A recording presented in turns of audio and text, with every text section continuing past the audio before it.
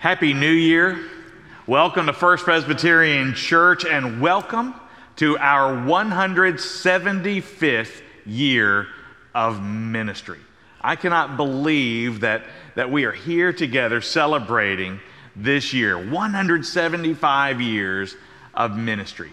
In 1838, a missionary from Pennsylvania named John McCullough left Pennsylvania for the wilderness of Texas with one purpose in mind: to prepare the way of the Lord into South Texas and from there into Mexico. And 8 years later, in 1846, First Presbyterian Church was established. Now, there were also some other interesting things that happened in 1846. It was a big year. That was the year the annexation of the Republic of Texas by the United States was finalized, and the newly established state government was officially installed in Austin. It was also the year that the Mexican-American War began over the disputed border of Texas. In 1846, a cholera pandemic broke out in South Asia and began to spread around the world. That sounds a little too familiar and close for comfort.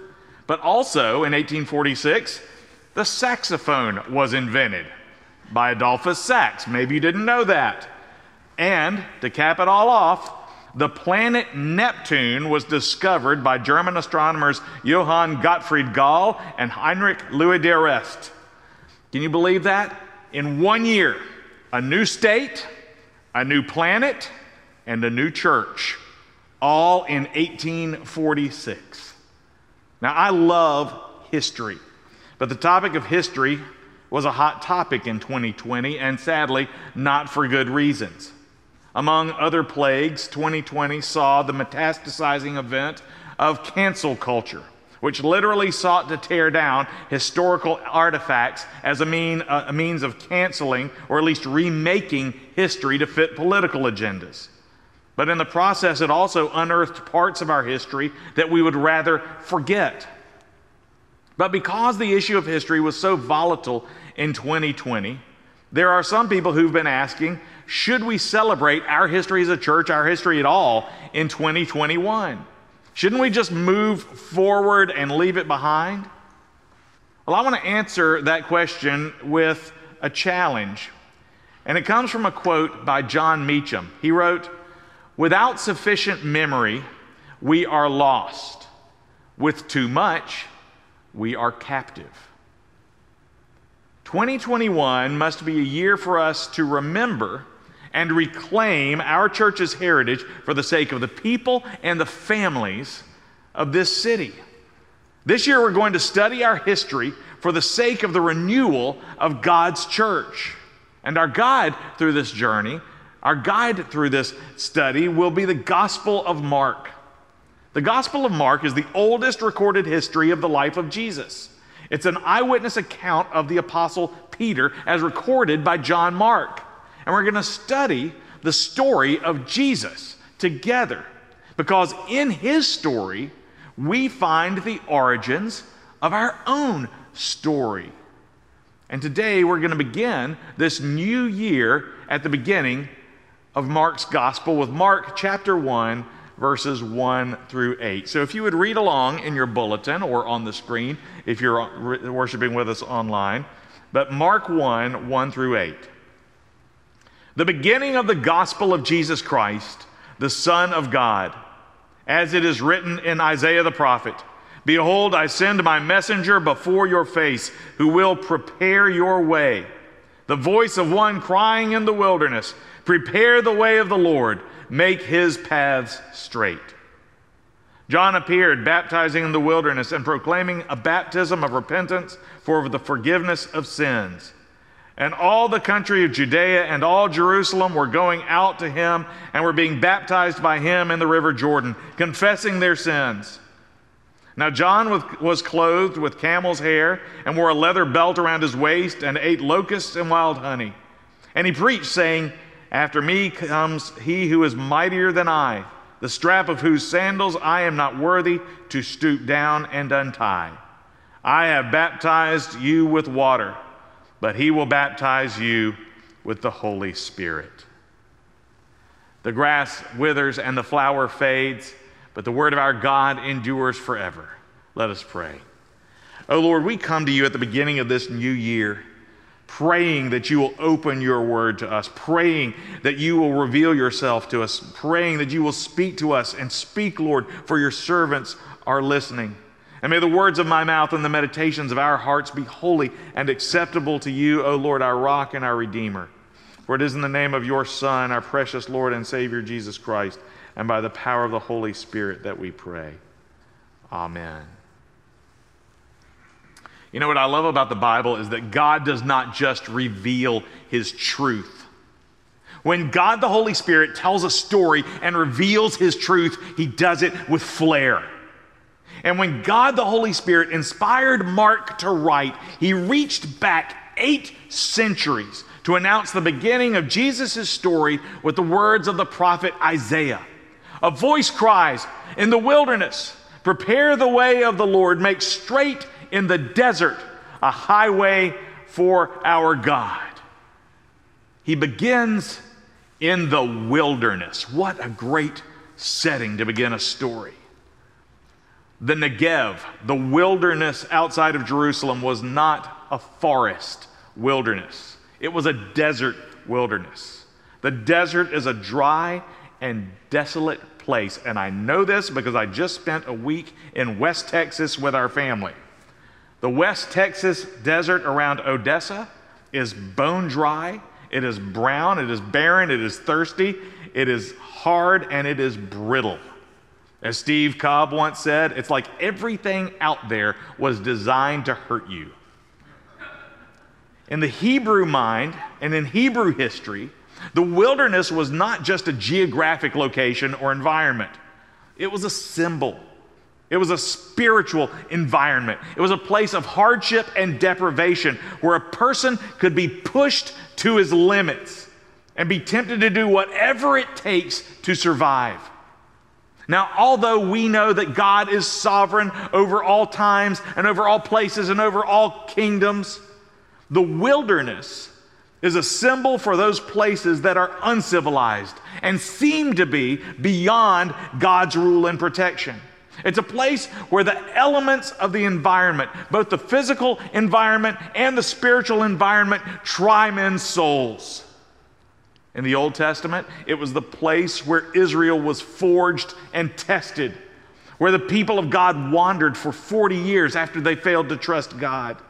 And next week, in the next episode of Mark's Gospel, we're going to see that it was also the place where Jesus was tempted and tested to prove that he is worthy to be the Lamb of God without blemish. And it is here in the wilderness that we meet John the Baptist, the last of the old covenant prophets. And God had summoned him forth to take up the mission of his prophetic forefathers. Prepare the way of the Lord. Make his paths straight. When the fullness of time had come, God gave John the job of preparing the way for Jesus' entry onto the public stage and into his public ministry. John's job was to go and prepare the way of the Lord in the wilderness. And I don't just mean the wilderness outside of Jerusalem, but the desert of human life, the desert of the heart, the soul, the mind. Because there is no greater wilderness than the human heart.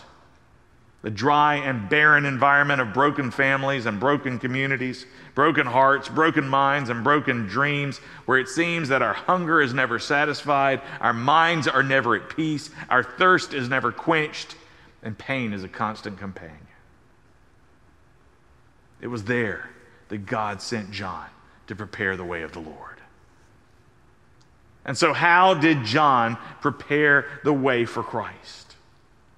First, we see the example of John's own personal commitment through his utter dependence on God. Look at verse 6. Now John was clothed with camel's hair and wore a leather belt around his waist and ate locusts and wild honey. You got to understand, this tree hugger, wild man look wasn't just a style choice. He wasn't just playing the self-abasing hippie aesthetic to gain points or get noticed or draw attention to himself. This is a reflection of his utter dependence on God for his daily existence, for his daily bread, for his daily survival. It was his way of saying and showing that without God, I have nothing, but by God, I have everything I need. He wasn't just living off the land, he was living off of God. He was trusting God 100%. And people saw him and they said, wow, he's trusting God with everything. This is serious. Look at how God takes care of him.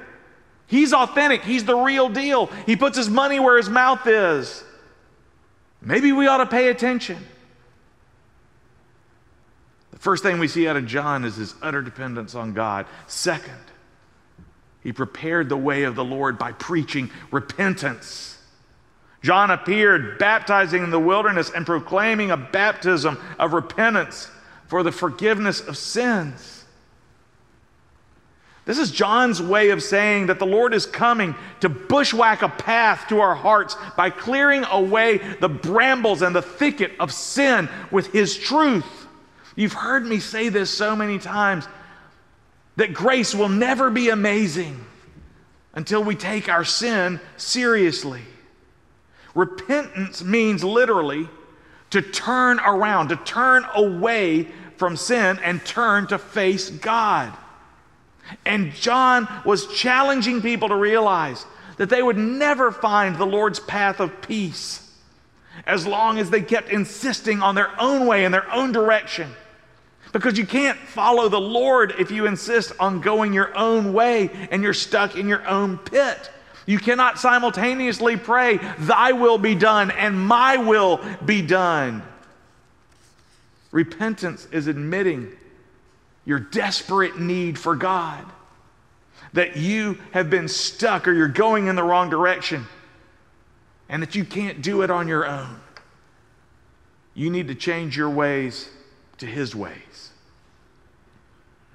But it's also understanding that we have a Father who loves us, a God who is with us, and a Savior who has found us.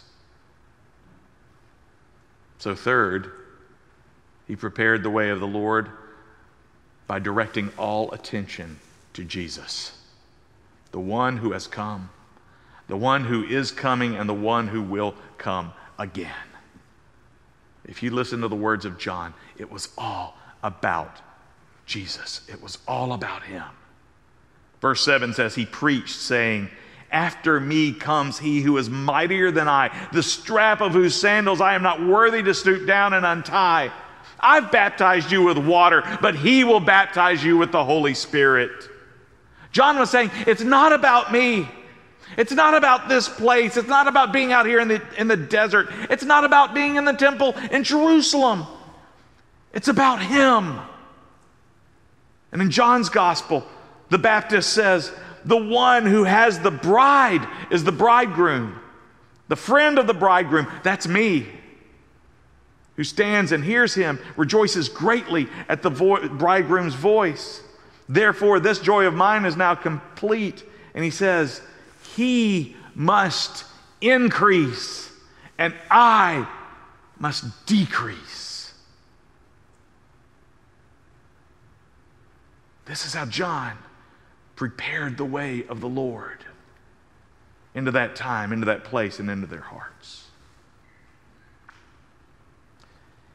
In 1846, San Antonio was still very much a wilderness. It wasn't a barren, undiscovered, and unsettled wasteland. Native Americans had been here for thousands of years. The Spanish for around 150 years. And it wasn't a pagan or heathen Nineveh, unacquainted with Christianity. The Roman Catholic Church had established missions here in 1690. Christianity had been here for nearly 150 years. Nevertheless, It was broken. And when John McCullough, our founding pastor, saw San Antonio for the first time, it was a wilderness. He described it as a dilapidated, miserable-looking place, affording ocular demonstration of a desolating war and semi-barbarism. You don't put that in your Chamber of Commerce brochure. One of our beloved church members, Dr. David Green, is writing a biography of John McCullough right now, and here's one of the things he says. He says, Comanche Indians still made occasional raids into the town. And San Antonio was a town of gamblers, desperados, houses of ill repute, saloons, everything you would want in a Wild West movie. The ruins and the wounds of the Battle of the Alamo were still fresh. And yet something moved in John McCullough. As a friend put it, McCullough's righteous soul was vexed over much. And rather than turn away and go home, John McCullough would see in this uncertain scene of desolation an opportunity to serve God. John McCullough could not deny or unsee the moral and spiritual and the living conditions of the people he met. He had to do something. And so he became the first resident Protestant minister in that outpost of civilization, preaching the gospel of truth and righteousness to a town of outlaws. Like John the Baptist, John the Presbyterian believed that God had called him to this place to prepare the way of the Lord in this wilderness. And he did it first by his example, by putting his own life and the life of his own family in God's hands, relying on God, trusting his survival and success to God 100%. He showed his utter dependence on God. He did it by calling people to repentance, because you can't build a road in the wilderness without clearing away the obstacles. And this got him in trouble. McCullough was not a formidable physical presence, but he preached these uncompromising Calvinistic sermons that rebuked these outlaws publicly. He called them out. And this served only to inflame the local population. But he preached boldly, and he preached directly against criminal activity and moral lawlessness. And because he believed that it was his duty to preach the truth, he was persecuted, he was slandered, he was insulted, and he was threatened daily. One time, 6 or 8 desperados went to his home to murder him. They shot up his house, and even though the bullets ripped his clothes to shreds, he was unwounded. Another time, a gambler by the name of Jim Glanton kicked open the door, rode his horse into McCullough's house, and shot him twice in the hat. Missed him completely. Fighting corruption, fighting sin is hard, because sin always fights back. Doing nothing would be a whole lot easier. But McCullough stayed the course, because for our sake, while we were yet sinners, Jesus Christ endured the pain and the shame of the cross and gave his life for us. And so McCullough kept preaching, and he kept teaching, and he kept showing the love and the courage of Jesus Christ to the city. And again, he did it all by preaching the good news of Jesus Christ. Not just in San Antonio, but in so many other places. Religion had become about so many other things, about politics, about economics, about culture, and it had forgotten about Jesus. But McCullough never forgot that his mission was to show them and to show the world the open road to eternal and abundant life that is prepared for them by the grace of God and by the life, death, and resurrection of Jesus Christ. His goal was to direct the people's faith to Jesus Christ, the one who has come, the one who is coming into our hearts by the Holy Spirit, and the one who will come again. And McCullough never let any other program or hardship distract him from that purpose. In addition to those biblical mandates, in the spirit of the true Reformation, he also set up a school to give people the tools and the skills they needed to read the Bible for themselves. Why? Because that's at the heart of the Reformation. There is a freedom that comes from education. And like Wycliffe and Tyndale and Luther and Calvin before him, McCullough wanted people to have the tools necessary to experience the living Word of God for themselves. Not to make faith private, but to make faith personal. To set them free from ignorance and ritualized secondhand religion. He wanted to set them free for a relationship built on grace alone, faith alone, Scripture alone, and Christ alone, for the glory of God alone. And what McCullough knew is that we cannot be free out here until we are free in here, in your heart and in your mind. Only the fear of the Lord and the truth of Jesus Christ can save us from the seductive and self-destructive lies and systems of sin. There's no transformation of the world or the city without a Christ renewal of the mind and transformation of the heart.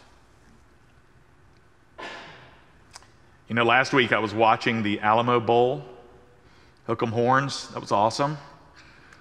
That's played right here in San Antonio. And as I was watching and I was listening to the commentators, I got a real sense of pride in our city. And I know I'm still just a newcomer, but I swell with pride to hear sports commentators rave about how much they love coming to San Antonio year after year to cover a football game. San Antonio is one of the greatest cities in America and in the world. Our culture, our opportunities, our history draw attention and applause from around the world. But like all cities of man, we still have some wilderness issues. 2020 has exposed vulnerabilities in our social fabric, especially in families and in race relations. We continue to rank highest in income disparity, and the gap between our wealthiest income zip codes and our lowest income zip codes and the living conditions that follow is heartbreaking.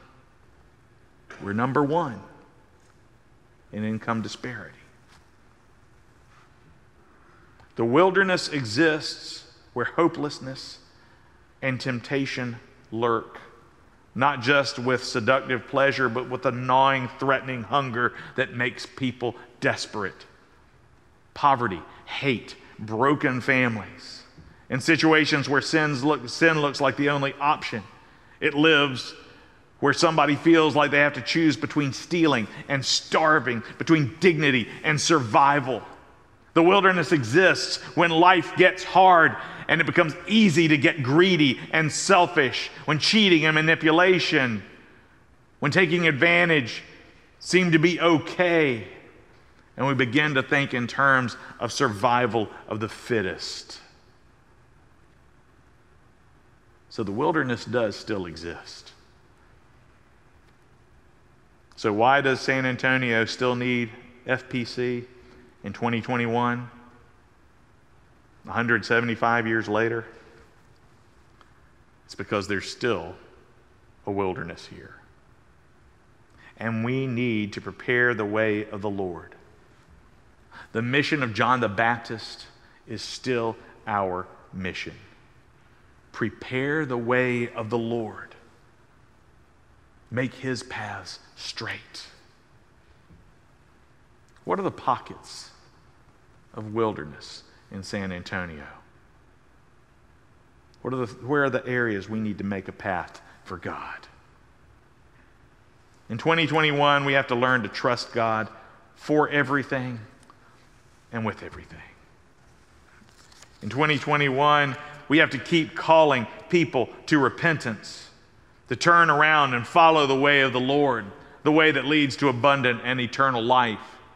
In 2021, we have to share the kingdom of God by making disciples and empowering and equipping men and women, families and neighborhoods with the tools of freedom and health and justice and compassion and peace. And in 2021, we need to remind ourselves once again that it's all about Jesus. Our mission is not our legacy, or our fame, or our reputation in this community, or even our future as a church. It's all about Him. He must increase, and we must decrease. As we lift up Jesus Christ in worship, the glory of the Lord shall be revealed, and people will be drawn to Him for the restoration that only He can provide. 5 missions were established in San Antonio before 1846. But I believe that First Presbyterian Church was the first Protestant Reformation mission in the mission city. That makes us the 6th mission. And there is still a wilderness, and we still have a mission.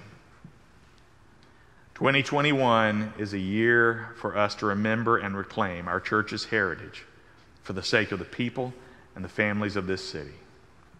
175 years ago, First Presbyterian Church was founded and designed with a mission in mind: to share the truth and love of Jesus Christ with the city of San Antonio. And now I believe that our Lord is calling us back to our roots, challenging us once again to prepare the way of the Lord by making disciples who love Jesus Christ, who love one another, who love this city, and from here will love the world. Let us pray. Oh Lord, you have called us at this time, in this place, to empower us with your mission, to prepare the way of the Lord into the wilderness that still exists, not only in this city, not only in this state, not only in this country and in this world, but in our own hearts. And so we ask you, O Lord, to make us utterly dependent on you, to give us the courage to preach repentance, turning away from sin and turning toward you. And we pray, O Lord, that you would help us to keep our eyes focused and fixed firmly on the one who is the way and the truth and the life, even Jesus. Lord, awaken us to the new opportunities you have for us in 21. In Jesus' name we pray. Amen.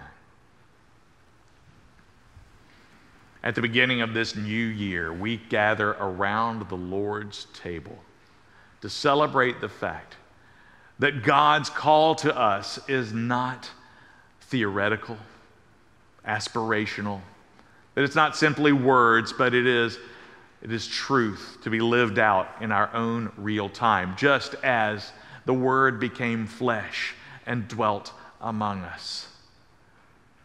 Our God, our Lord Jesus Christ, is not some distant divinity, some distracted deity, but rather He is Emmanuel, God with us. And He has sent us to be His presence in the world, the hands and feet of Christ. And as a reminder of all that He has done for us, He gathered His own disciples around the table to say, what I am doing for you, what I will do for you, is as real as this bread that you put in your mouth. It is as real as the cup that you bring to your lips. My body broken for you, my blood poured out for you. It's a real demonstration of my real love in real time. And so before the Lord sends us out to be his hands and feet in the world, he calls us to his table to remember that little bit, but most important moment in history when he gave his life for ours so that we may know, so that we may have and know the life that God created us to have. And so he invites us to this table and says, come to this table to remember what I have done for you, that my real body and my real blood were spilled out for you, and that what I have done for you, my love for you, my power in your life is as real as the bread in your hands and the cup on your table. Come to this table to know that you are loved. Come to this table to know that you are forgiven. This is the joyful feast of the people of God. Scripture says that we will come from north and south and east and west to sit at table in his kingdom.